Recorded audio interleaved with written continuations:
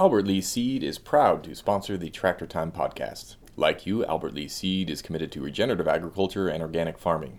As a third-generation, family-owned company, Albert Lea Seed has been local and independent since 1923. They offer non-GMO and organic seed for the whole farm, from cover crops and small grains to forages, and are home to Viking brand corn and soybeans, the first seed line in the industry to offer guaranteed purity levels for non-GMO corn and soybeans.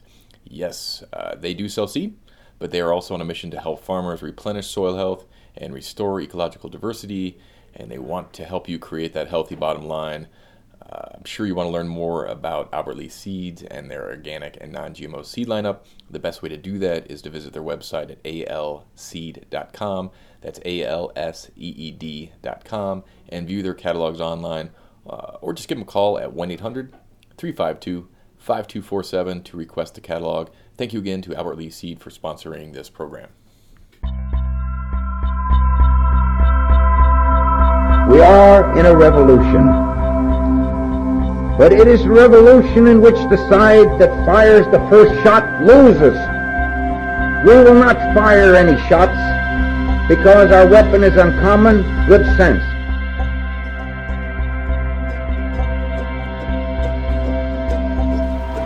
Our program today is Tractor Time Podcast, brought to you by Acres USA, the voice of eco-agriculture.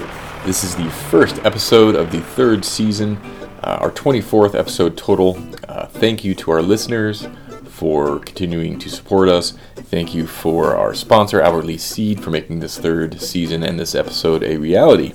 On today's program, we're going to honor our 2018 EcoAg Award winner, who we celebrated in December at our 43rd annual conference in Louisville, Kentucky.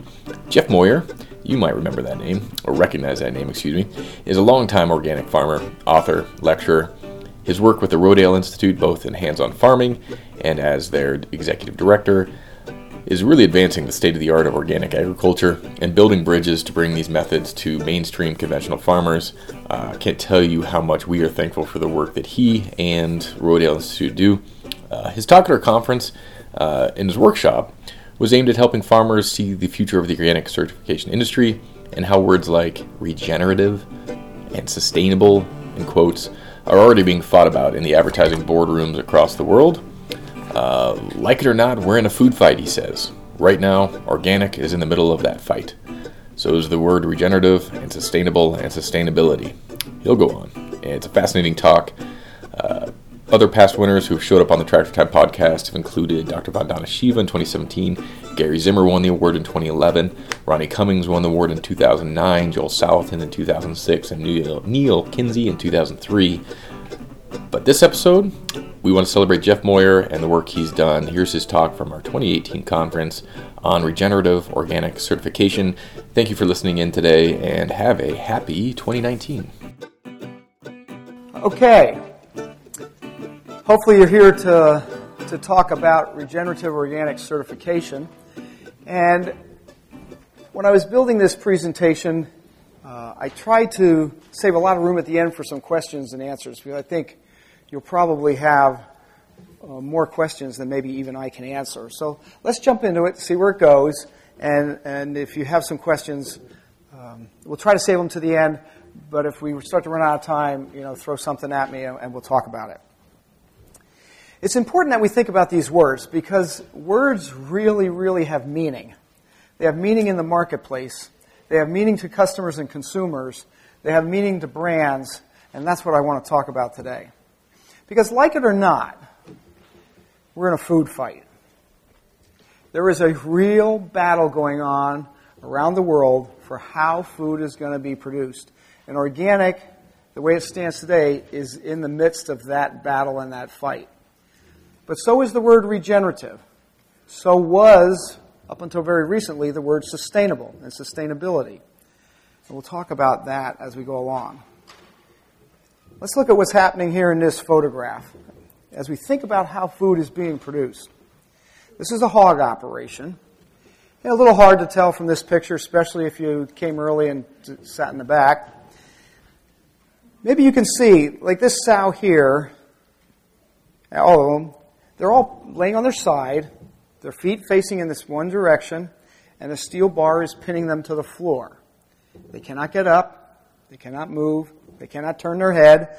Their head sits in here's a feed trough, so their head's in the feed trough. There's a grate under their back end, and they poop into the trough. And that's their life. A little hard to tell from this photo, too, that these pigs have a light green color to them. That's because this operation has to be completely sterile. Because any germs get in there, they all get sick, and everybody dies. So they're painted with a green bactericide. They just spray paint it right over them so that they're sterile. There are a lot of people in the world, a lot of people, that think that's how we should produce food, and that's the direction that it's going. And in fact, this isn't in this picture. But if we think about it in many terms, this could be an organic hog operation. And it would be legal under the NOP rules. At Rodale Institute, we happen to think pigs should be produced like this. If you go and talk to customers and consumers, they're going to tell you this is how they think pork is being produced. Not like this. Like this. But if you want to put pork in a McDonald's type product, I'm not picking on McDonald's, and you want to sell it across the counter for their dollar menu, that's what you're going to do. So we're driving the market in that direction. But there was this gentleman named J.I. Rodale who in 1942 wrote some words on a blackboard. He said, healthy soil equals healthy food equals healthy people. Those 6 words tell a very important story. How many people in the room here are farmers? Yeah, a good bit of you. What he's telling us as farmers is that our job is not to take care of the soil. It's not to produce food. That's what you get paid for. That's true, but that's not your job. That's not the end goal. The end goal is to make people healthy. There's no way raising pigs in a crate pinned to the floor, spraying bactericide over them is making us healthy.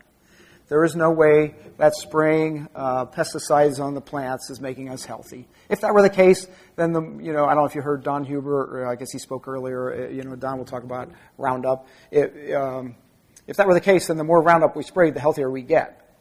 And that's just the opposite is true. He was not a farmer. He was a businessman. You may notice that he's wearing a coat and tie. He always wore a coat and tie. There's all these pictures of him out on the farm. I'm sure he had like his work suit and his business suit, but he always wore a coat and tie. Interesting character. But he's the one who really put the word organic in front of agriculture as we know it today in our food production system. And he did that because he bought a farm and he didn't know anything about agriculture, so it was just logical to him to not use all these tools that conventional agriculture was moving in the direction. And this was way back in 1942. So again, legacy of words. What happened was, he passed away in 1971, and his son Robert Rodale took over. And Robert Rodale was concerned about a bunch of things. Yes, he was concerned about human health like his father, but he was also concerned about environmental health, and he was one of the early outspoken advocates of this concept of climate change and how the way we manage land can positively or negatively impact the environment in which we live. He was also concerned with the speed at which agriculture was adopting organic practices and principles. How many farmers in the room are certified organic operations? Yeah, a good bunch of you as well. So what he was saying is if things are moving too slow, the best way to speed that up is to give it away. You don't want to hold on to it too tight. You want to give it away. So he advocated for giving the organic standard to the USDA. Many people, maybe some of you in this room, would argue that that was a bad idea, and we're still dealing with the ramifications of that. But he thought it was a good idea, and so he helped to get the USDA to take over that word and put some of his personal resources behind making that happen. But we all know that when you give something away, you give up control. There's a lot of things that we lost in giving the standard to the USDA, one of which was this idea of continuous improvement. We lost that. The idea, to some extent, that animal welfare is important to the issue. Oh, so what he did was he came up with the word regenerative. And he started using the word regenerative organic agriculture way back in the mid to late 1970s. He was probably using it around, by 1980, he was using it in all of his language and writing. Most of the world said, it's too hard to explain what regenerative means. We don't know exactly what it means. Let's use the word sustainable. He said, I hate the word sustainable. Sustainable means you're trying to hold on to what you've got. There's a friend of mine, Greg Bowman. He's a journalist. If you read any of the New Farm writings from way back in the 80s and 90s, you might have read some of his work. Greg Bowman always said, if someone asked you what your relationship was like with your spouse or significant other, and you said, oh, it's sustainable, would people be happy or would they be sad? It's kind of a sad word in many cases. It says, I'm fighting hard to hold on to what I have. Bob Rodale said, if we think about things differently and think about the soil differently, we can actually farm it and regenerate it while we use it. He was an avid bicycle rider. He was in the 1968, I believe, 68 Olympics. He was a skeet shooter. He wasn't a bike rider, but he really was intrigued with the bicycles riders, and he built a velodrome in Pennsylvania for the Olympic team to train at. He was that into it. And what he said was, when I ride my bicycle, the only thing that wears out is the bicycle. I actually improve because I'm a system of biology. If we take that same philosophy and think about the soil in our farms, then the more you work your farm, if you manage it right, the healthier it gets, the stronger it gets. It doesn't wear out. If you spray it with chemicals and put salt-based fertilizer on it and till the shit out of it, it's going to go downhill and die. But if you feed it right, rest it, water it, and manage it well, it will improve, it will regenerate. So this is the legacy of those words. So we got this word organic and this word regenerative, and we're trying to figure out how that fits in the marketplace. Well, we know for a fact that for us at Rodale Institute, it's all about the soil. And the organic standard, as it's written, does talk about soil, and even mentions the word soil health in the law, not in the regulation. But the fact of the matter is, there's not a lot of teeth in the organic standard around the word soil. And in fact, if you look at the world and how we're thinking about soil, this isn't Rodale data, this is data from the World Wildlife Foundation, or Fund. They're saying that as a planet, we've lost half of our soil, farmable soil, in the last 150 years. That doesn't sound particularly promising to me, and probably doesn't to you. And then they say, oh, well, it's not over the whole world. It just happens to be where people live and where we farm. So obviously people are the problem. The earth isn't jettisoning soil. It's us that is the problem. I had a farmer say the other day, if you looked at the world from outer space as a farmer would, you would say you have a pest problem, and it's us. So we got to rethink how we're doing this. And in fact, the USDA standard now says you don't even need soil in an organic system. That's concerning to me. It's concerning to a lot of organic farmers. Not all organic farmers, I'll grant you that. And certainly not all organic food companies. Maybe farmers more than food companies. So we've got this issue where we're talking about organic, we're talking about regenerative, at Rodale Institute, we're trying to put all these pieces together. We got the USDA, which is being pushed and shoved around by big industry and big food companies that have market opportunities in soilless growing systems. How are we as a farm community going to react to this? That's kind of where we were coming from and what we were thinking about. At the same time, while we're sitting here in this room talking about regenerative organic agriculture, there are meetings going on all across the country and around the world where people are talking about regenerative agriculture as it pertains to conventional agriculture. They like the word sustainable. Sustainable has no meaning in the marketplace anymore today. It means everything and it means nothing at the same time. So they recognize that. They're not stupid people. They're smart people. And they're saying, okay, if the word sustainable doesn't mean anything, what does? And this word regenerative comes up. And they say, okay, how do we become regenerative without being organic? In effect, what they're saying is, how do we put the stamp of regenerative on what we're currently doing, on what the status quo is, so we can capture that market, get those dollars out of the food system. That's what they're trying to do, because it's all about money. It's really not about human health or planetary health like the Rodale family was talking about. Most of us as farmers, very rarely do you get to talk to medical doctors about human health. They don't call you in for consultations on their patients. They should, but they don't. And they should for one reason.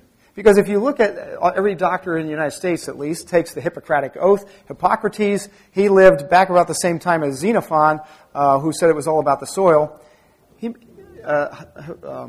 Hippocrates wrote a list of questions a patient, or information a doctor should know about their patient.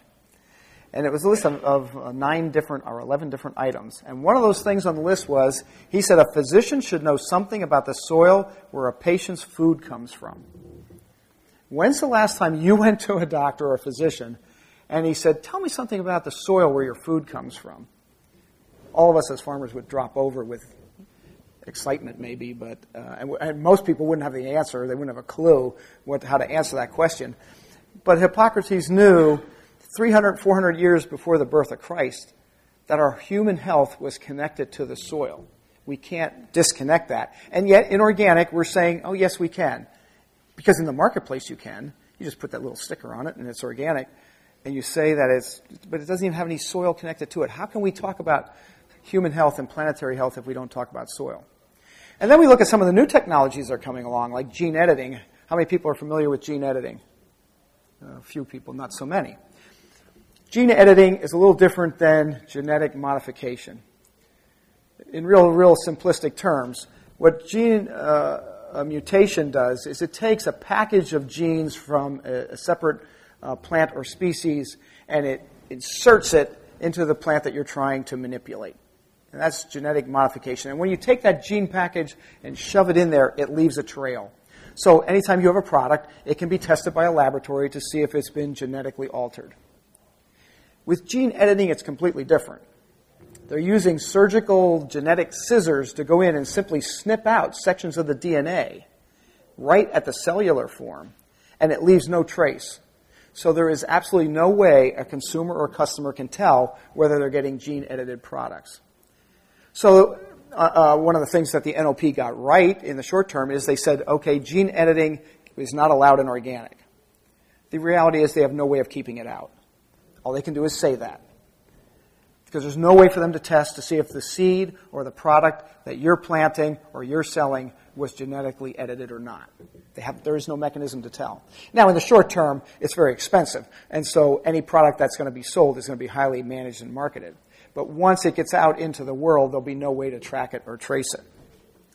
And what's really interesting is if you read some of the popular press around this happened to come from, I think, last April in Successful Farming.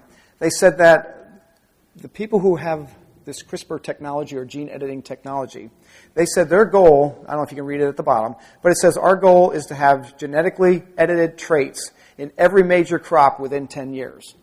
Every crop is going to be genetically edited. They already have herbicide-tolerant canola. They're working on a whole bunch of things, herbicide-resistant rice, numerous others. Some of those things are coming on the market as early as 2019. Who in this room asked for this? Who in this room wants this? How many of your customers said, this is what we really need. This is what's going to save the world? Not only that, but while they're gene-editing plants, they are also gene-editing animals. And I don't expect you to read any of this, but at the bottom of this screenshot, which came from a popular press article back in 2017, it said, gene editing, which has raised ethical concerns due to its capacity to alter human DNA, is being considered for livestock industry in the United States. So they're going to gene edit animals. Now, the off-casts that they don't want are going to be dumped on the market, and you may end up buying them. Could be the bull you buy, the ram you buy.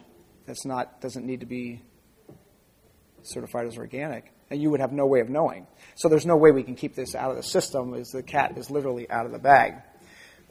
The scary part is that we know it alters human DNA. I guess we don't care. And yet agriculture is talking all the time about getting more efficient. We have to get bigger, bigger, bigger, bigger. I like machinery and equipment, and so sometimes these aren't pictures I took. I just searched the internet. But that is an amazing combine. Each one of these is a 15-foot grain head. Look at all the bins they had to stack together to make that work. Ag engineering is amazing. What's the point to this? So we're going to have gene-edited crops that we're shoving through this system to get the cost so low, to get the pork price so low, while we're making people sick. To the point where people much smarter than me that have thought about this problem. Now, Stephen Hawking, if you've read anything about him, he passed away earlier in 2018. But shortly before he died, he said, humans have less than 100 years on this planet if we keep doing what we're doing. And he sees no intention of people stopping what they're doing. And so we pretty much mucked this planet up. And so if you read some of his writings, what he said was, we're going to have to leave planet Earth. That means we have to find another planet to colonize. Now, you may have noticed in the news, we just sent a spaceship to Mars, and we landed safely on Mars, and we're capturing all kinds of information. Stepping stone to other planets. Well, first we have to find another planet that's habitable to humans. Then we have to figure out how we can colonize it, because I'm sure whatever life forms are currently there are really thrilled that we're going to come. That would be nice. And then, I mean, if you think they're going to take 9 billion people, you're probably mistaken. Now, your name may be on the list, but I'm pretty sure the Moyers, we're not on the list. We're going to have to stay here on planet Earth and make this work. So we've got to figure out how to do it, and the sooner the better, in my opinion.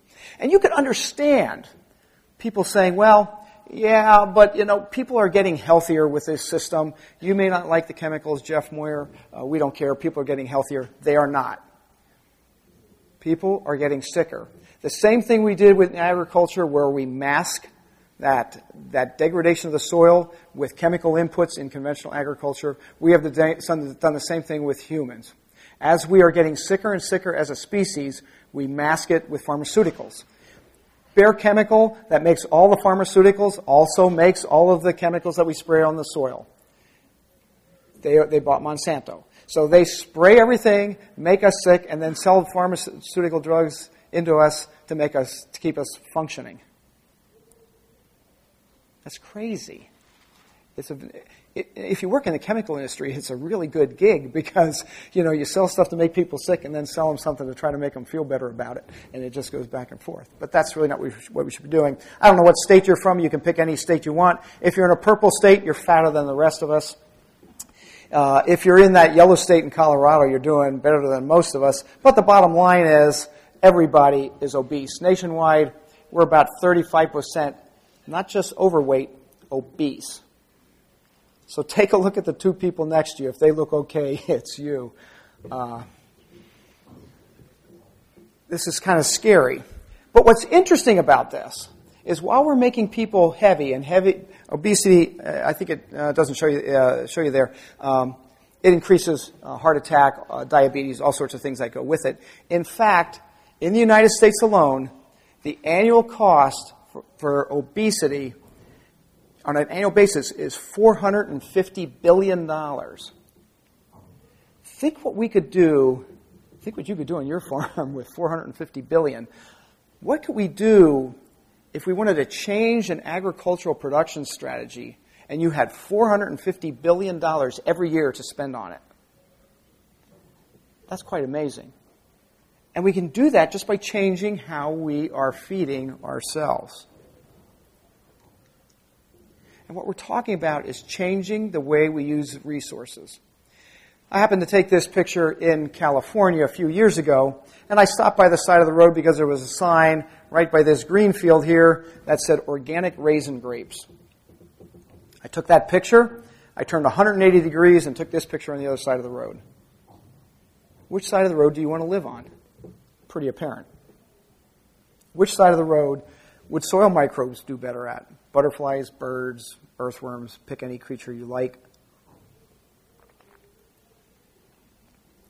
Why is 95% of agriculture this and not this? Because that's what we've told people we want. That's what the marketplace has been telling farmers they want. But the marketplace is changing. If you're a grain farmer, this used to be your boss. And all you have to do is deliver corn to that dump station, dump it in there, they weigh the truck, they take a little sample, and if you're anywhere near number 2 corn, it's number 2 corn, because they blend to a minimum. So if your corn's really good, they'll blend it with somebody who's really bad, and then it's all number 2 corn, because that's what the market wants, number 2 corn. That's the person you have to make happy. Used to be like that. Not like that anymore. So whatever you're growing, whatever you're farming, this is the new boss. This poses several problems for farmers if you look across the country. Now, not this group in this room, but if you look at the average age of farmers in the United States, they say it's 58 and a half. It varies a little bit depending whose numbers you look at. But if you look at the median, it tells a different story. We have 6 times as many farmers over the age of 65 as we have under the age of 35. I don't care what industry you're in. I don't care if it's your church, your schools. I don't care where it is. If you've got more people over the age of 65 than you have under the age of 35, get out. It's dead. That's where we are in agriculture today. So we've got an aging farm population that used to report to this guy, that now report to this woman. If you're 65, you don't understand her. You probably don't even like her unless she's your granddaughter. How are you going to market a product to somebody that you don't even like? They're saying, oh, they're living in their parents' basement, playing on their cell phones with computer games. They are bright, intelligent, well-educated people that have this tool, and they know how to use it. And they are pulling back the curtain on everything that you market, and rightfully so. That bit of information is not lost on the brands who are buying the raw ingredients to make products. So they're thinking multiple years ahead of where you are. And what we're talking about in this meeting is how are you going to catch up to that marketplace, to where those brands are going, or you're going to be left behind. Whatever it is you're farming, you're going to be left behind. Because she's smart, she's clever, and she has more money, over $600 billion a year that she's spending on food annually. These are smart people spending a lot of money. And that's your new boss. And what's really interesting is, and why I'll get to the point eventually, when she comes to the marketplace, she is not looking for value, she is looking for values. It comes with a whole suite of values.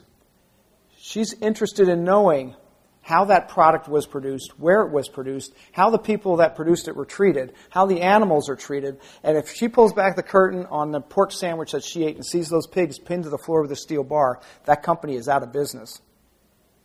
Jeff Bezos just had an article, I read it in the newspaper, in the magazine, in the back of the airplane seat on my way here, on the United flight. And it said, Jeff Bezos said, if something happens in the real world and you lose a customer or make them angry, you probably lost 6 customers. If you make somebody mad on an internet sale, you lost 6,000 customers. That is true about your farm too. If somebody comes to your farm and pulls back the curtain and sees that you're not doing something right, they're going to go to you, they're going to go to who's buying your product, and everybody in the marketplace is going to know it. And something as big as General Mills can go in the toilet. We have those food companies coming to our farm all the time saying, we are preparing for the future because this is what's happening. And when Nestle Corporation, which is the largest food company in the world by 2 times, comes to us and says, we are not too big to fail. We can disappear from the planet in an instant. In the few clicks of computer keys, we are out of business. They're aware of that. You need to be aware of it too. Consumers have choices. They have many choices. Those of us that are organic farmers, we have the USDA seal. One of the things you'll notice is that once the USDA came out with this nice green and white seal, everybody else's seal got green and white too. Last count, there's about 350 of them out there.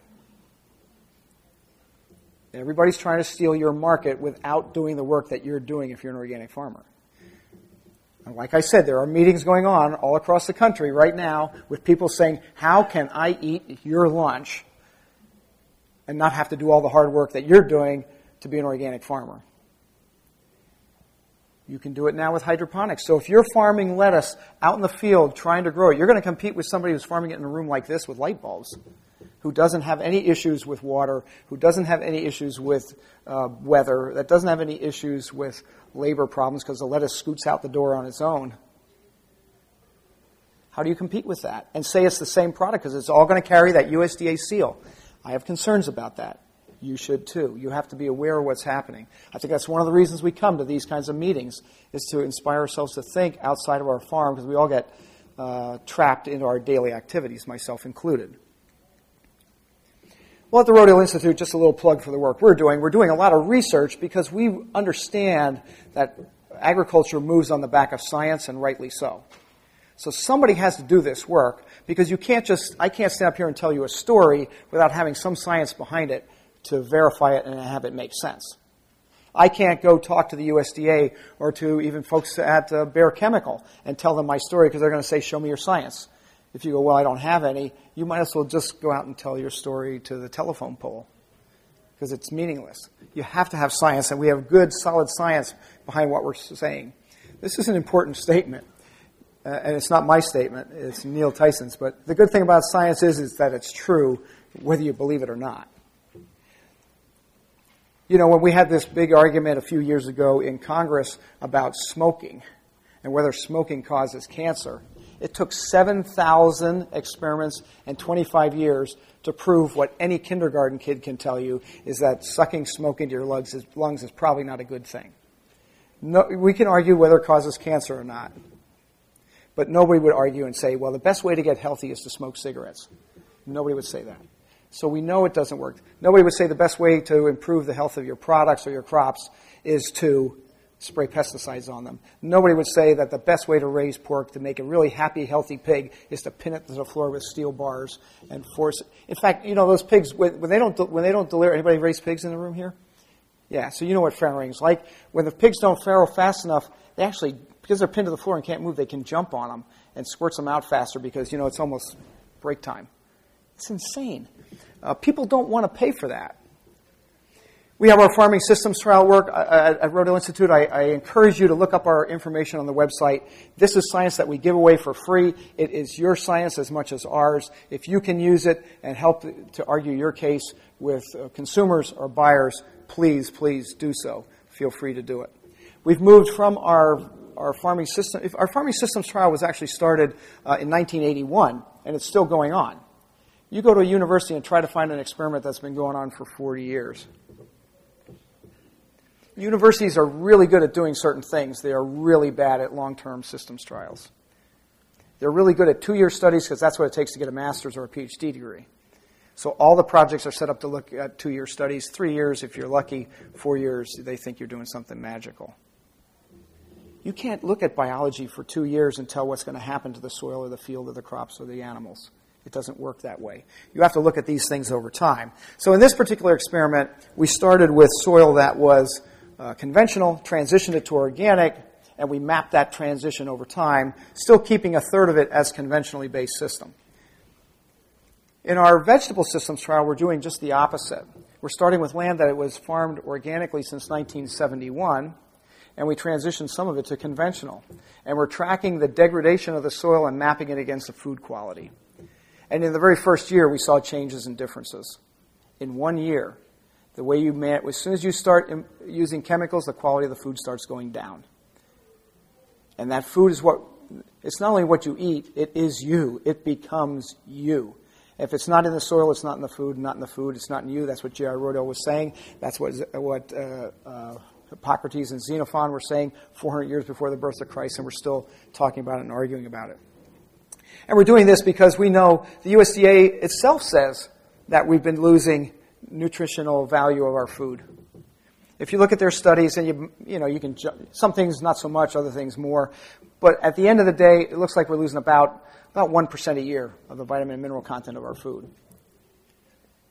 So if you were eating broccoli 30 years ago, you got to eat, 3 times as much to get the same vitamins and minerals. Then we wonder why we have obesity. We're eating all these empty calories to get the vitamins and minerals that our bodies crave and need, and it doesn't have to be that way. In fact, food really is medicine. It's kind of funny when you look at these numbers. Here in the United States, I don't know if you can read these numbers. In 1960, we spent less than a third on healthcare as we spend on food. Today, we spend 3 times as much on healthcare as we do on food. The numbers are completely reversed. You can't tell me that cheap food hasn't caused. I understand correlation is not causation. I got it. But I'm not stupid either. I can see that we're spending way more on healthcare today than we do on food, and we used to spend way more on food than we do on healthcare. The system has changed. Why did it change? Because the people who are interested in healthcare own the food system, and it's a perfect model because they can get a lot more for pharmaceuticals than they can for food. This has nothing to do with my conversation today. I just threw it in here because I think it's really, really fascinating.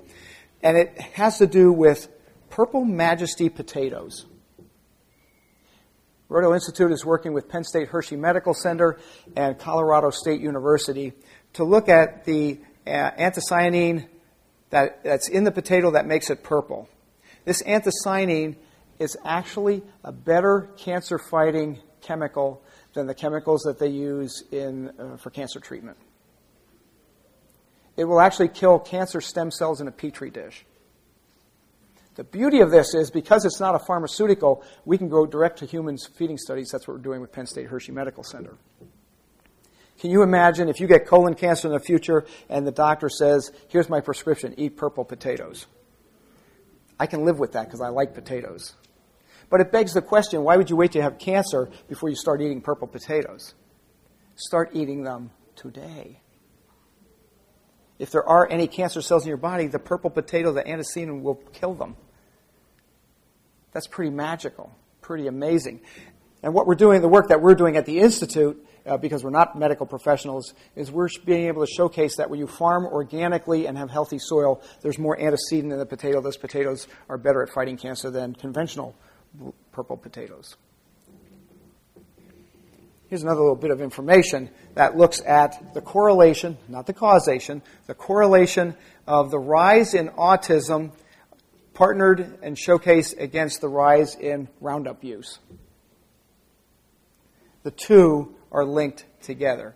As Roundup use went up, so does the cases of autism. To the point where in 1975 there was 1 case in 5,000. In 2009, there was 1 case in 110. Now, some of it's detection. I got it. But that's not it.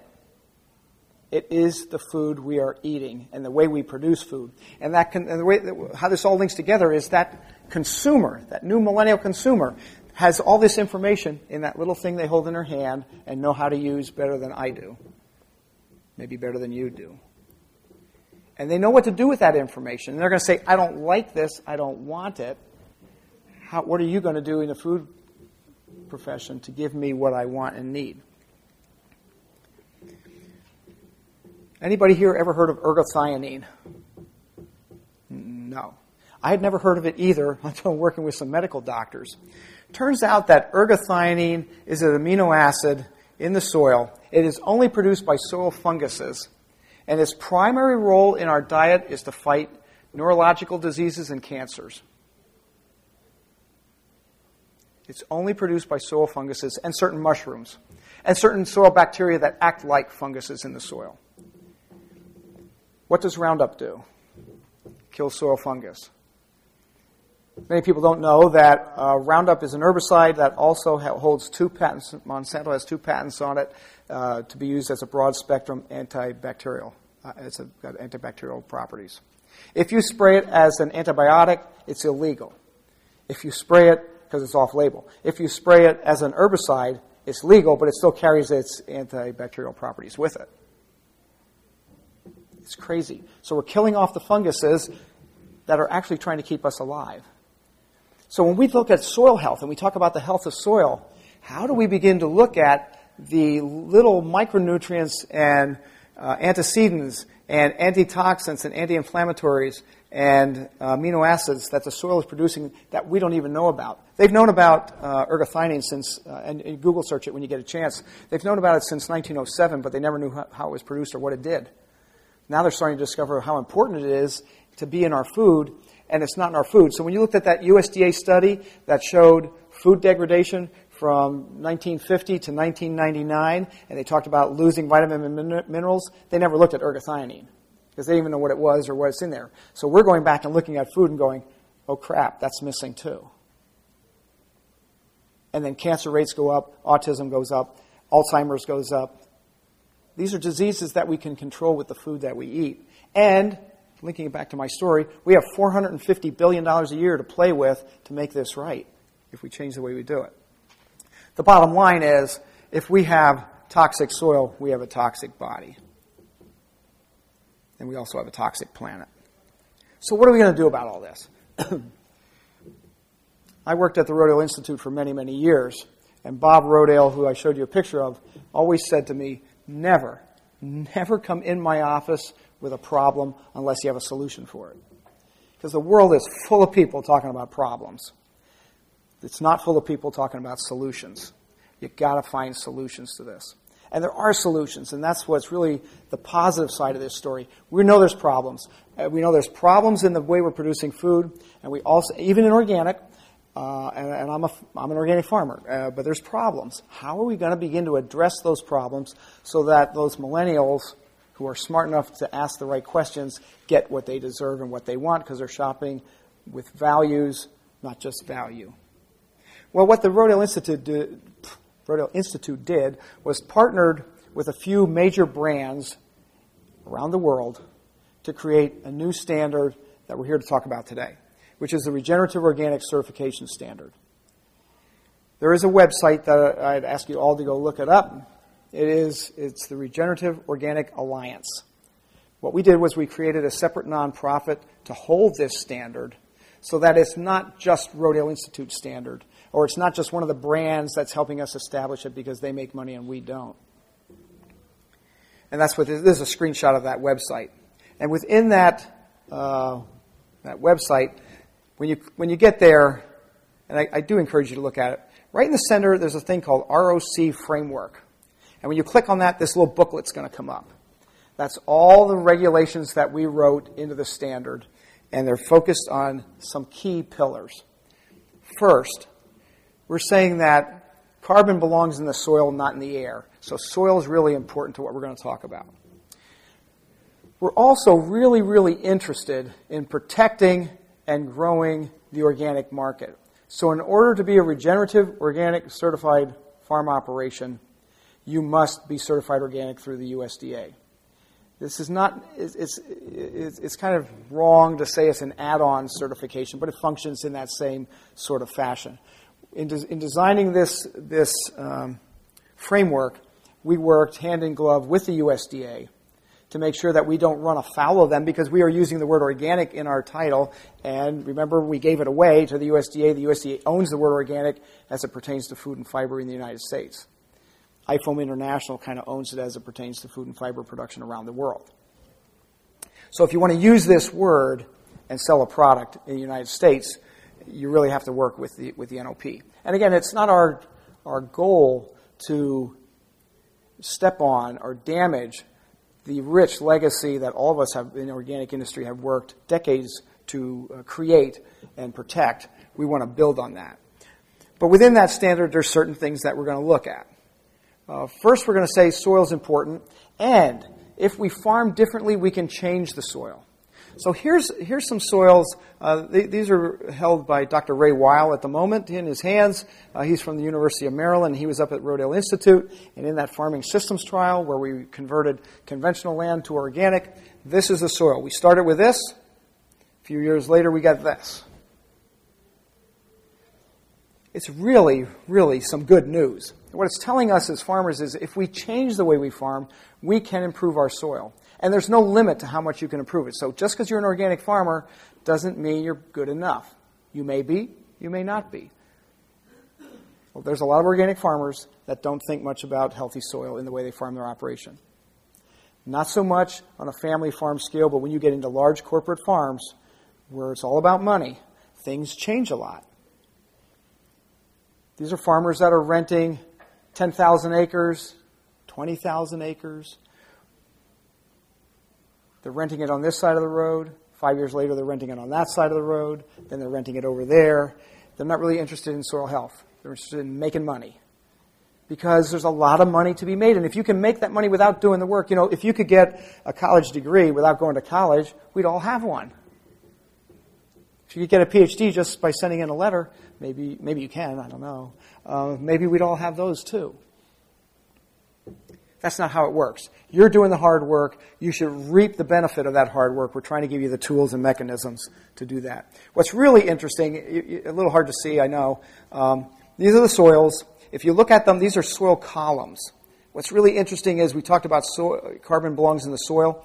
In the organic soil, we're sequestering more carbon and at greater depths. Over twice as far down into the soil, we're storing carbon. And look what happens when you put those two clumps of soil in the water. Back when President Obama was in office and Secretary Vilsack was the head of the USDA, I was fortunate enough to be with him, and I actually brought some soil because that was fun to do. And on the way there, I picked up 2 little plastic aquariums for like $1 a piece at the dollar store. Everything in the dollar store is $1, just so you know.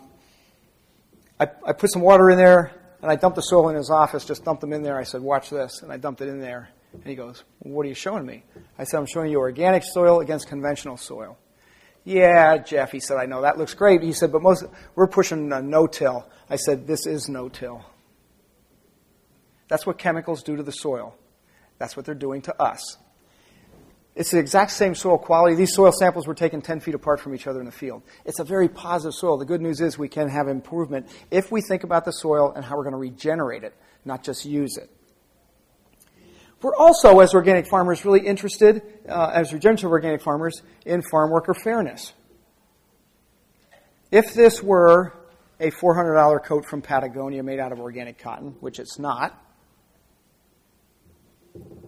the buyer of that coat wants to know that that cotton wasn't harvested by 10-year-old girls in Turkey that were forbidden to go to school. If that's what somebody finds on their cell phone and comes to Patagonia and goes, can you explain this? Patagonia can go out of business. They're not immune to that, and they know that. So, this picture, I showed this to somebody, and they said, oh, but look, the kids are smiling. Kids are always happy. You could drive over my 6-year-old grandson, and he'd laugh at and smile at you for it, That doesn't mean we should do it.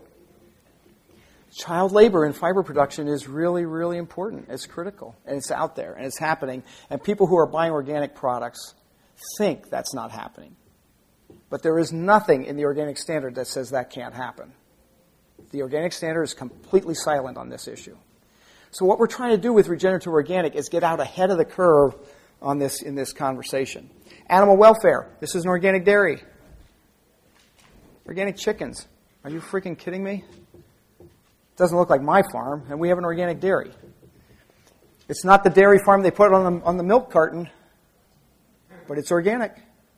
But is it really what customers think they're buying? And I can tell you, if too much of that information gets out on the internet and people stop buying organic milk, they hurt all of us. If they stop buying organic poultry, it hurts you with your backyard flock. They go, it's all the same.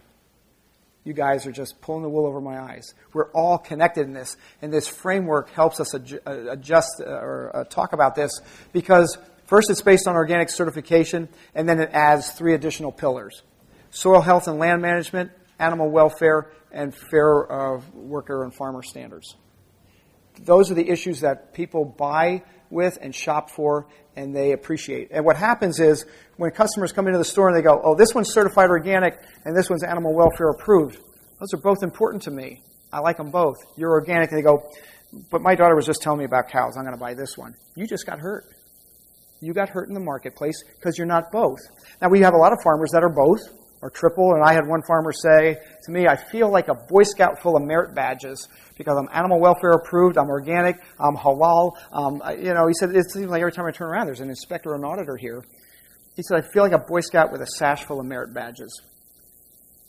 But if you think about that Boy Scout image, if you go through scouting, and they threw me out back in Webelos or something, if you go through scouting through your whole high school career, you can become an Eagle Scout.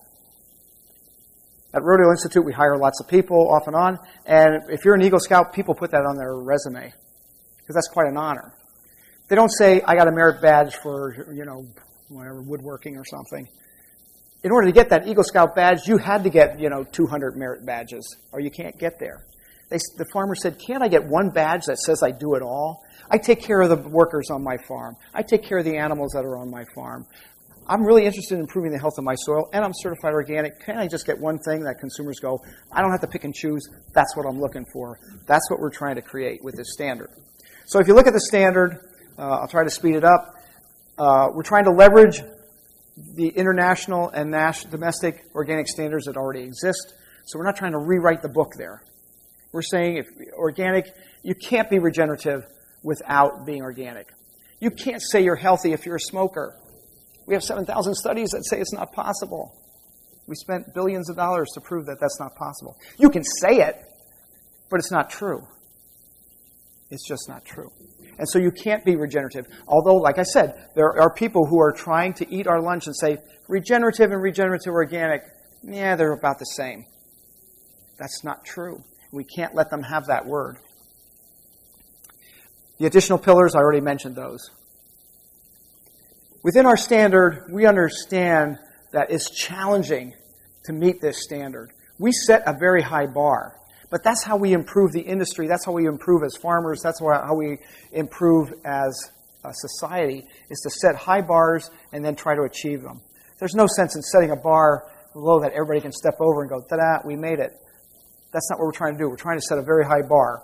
And we recognize that that's hard to achieve, so we created several points of entry. You can enter at the bronze level, silver level, or of course you can be at the gold level.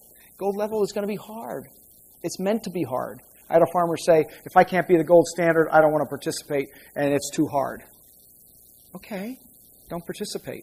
We're not going to change the standard and lower the bar for you, because then somebody else will go, oh, well, that bar is too high for me. I want it lower, lower, and it's a race to the bottom. That's what's happening to some degree in organic today, and we want to protect that and make that not possible. So by raising the bar high for everybody, it drags everybody has to go along with it. When you go into the website, there is a path to organic, regenerative organic. It follows the same path as organic. It's a 3-year transition. So this transition into regenerative organic does not have to happen separate from the organic transition. What we're doing is we're creating a service that your certifier is going to provide to you. They provide multiple services now. Some do. So when they come to your farm, they're going to say, do you want to be organic? Do you want to be regenerative organic? Do you want to be grass-fed? What are you trying to certify it for? It's a service. There is a soil health module that tells you as a farmer if you're growing crops or managing soil what you have to do. Keep in mind, this was a challenge to pull together because this is an international standard. It is not just a Kentucky standard or a Pennsylvania standard or a California standard. It is a global standard. So every crop in the world, every soil type, every animal had to be incorporated into this standard, every plant, every weather pattern. That's a challenge. We created the standard in 2016. In 2017, we vetted it through a public comment period. We came up with the standard. We are now in the pilot phase. We started with 22 farms. 2 dropped out already. We have 20 farms that we're running through the pilot phase. You do not have to wait till that pilot phase is over if you want to get in line with what we're doing here. You can read them. We may fine-tune some things, but we're not throwing it out wholesale. So nothing major is going to change in that framework. So you can look at that and track your farm against what we're doing there. I had one farmer say to me, quite honestly, I don't treat my workers very fairly. I don't pay them enough. I can't afford it. I couldn't do this. I said, okay. Well, he said, you should throw that out. Why? Because then the next guy says, I can't manage my soil well with my system, so let's throw that out, and let's throw animal welfare out, and let's throw organic out, and then we have what we have. And we're not going to do that. We're saying this is going to encourage you. Then after I said that, he goes, well, maybe I could do things differently, and maybe I could pay more than I am. It's like, that's what this is supposed to do. Open that conversation up so we can do that. The same thing is true with animal welfare. What we did with animal welfare and fair farm worker standards was Rodale Institute is not an expert in those fields. Nor were the brands that we worked with. So what we did was we took off-the-shelf language that has already been well vetted and has been embedded in those certifications that already exist. You can get animal welfare approved. We said there's language that works. We're just going to embed that into our standard. Where we did take some liberty was with the soil health standard, because that Rodale is all about soil health. Going back to what J.I. Rodale said, it all starts with the soil. That's why I brought that up. And the Farm Fair Worker Standards, we had a farmer that said, it was an Amish farmer, he said, yeah, but we use child labor on our farm. That's different. That's different. Those are your children, because they said when their children work side by side with us, that's how they learn our ethics and our work values. That's fine. That's not what we're talking about. You don't have their legs tied together with cord and beat them with bamboo sticks, I don't think. I don't hope. If you are, then we do have a problem with that. But if you say, well, all my cousins come out and work on the farm for free on weekends, that's a different story. One farmer said, because there's a conversation in here about collective bargaining. If you have large labor pools on your farm, they have a right to get together, separate from you, talk about the work situation, and come to you as the owner and say, we suggest some changes. We'd like to see that change. That's fair. Somebody said, well, does that mean my kids can collectively bargain and shut me down? It's like, yeah, nice try. I had kids too. That's not what it means. So we're not trying to be over-restrictive and over-prescriptive. We're just saying that those customers, when they're buying that product, when they pull back the curtain, what are they going to see on your farm? If you came to your farm as an outsider and looked at it and go, yeah, that's not right, fix it. That's all we're saying is fix it, because the customer is going to do that. There is some field testing for soil. This comes up all the time in conversations. And it's not because we're testing to a standard. It's because we're testing against yourself. If the goal is to improve the health of the soil, you have to periodically look at what you're doing and see if it's having positive impact.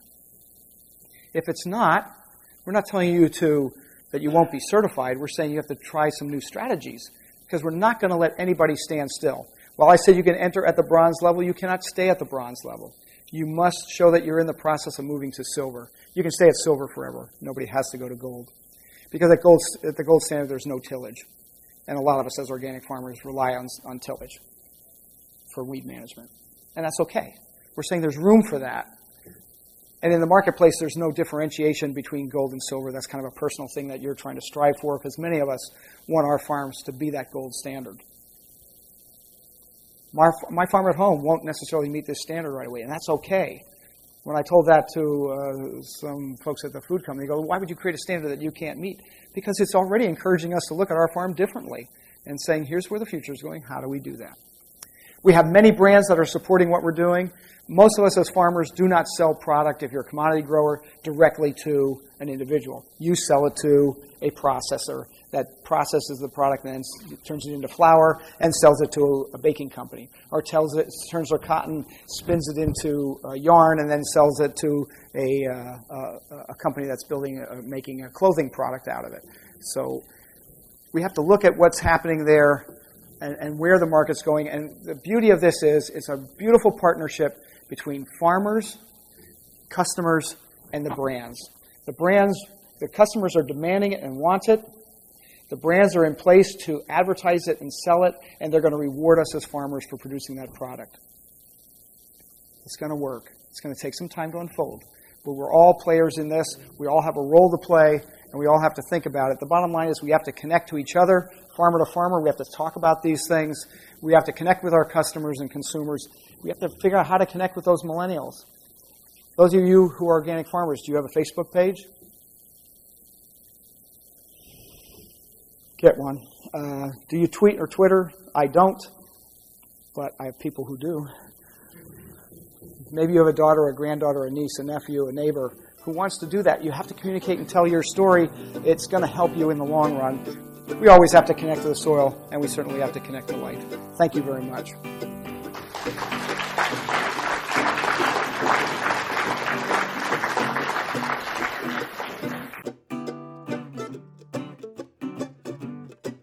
Again, that was Jeff Moyer with the Rodale Institute from our 2018 conference in Louisville, Kentucky. Thank you again for listening today. This has been another episode of Tractor Time, brought to you by Acres USA, the voice of eco-agriculture. You can learn more from us at acresusa.com. You can learn from us at ecofarmingdaily.com.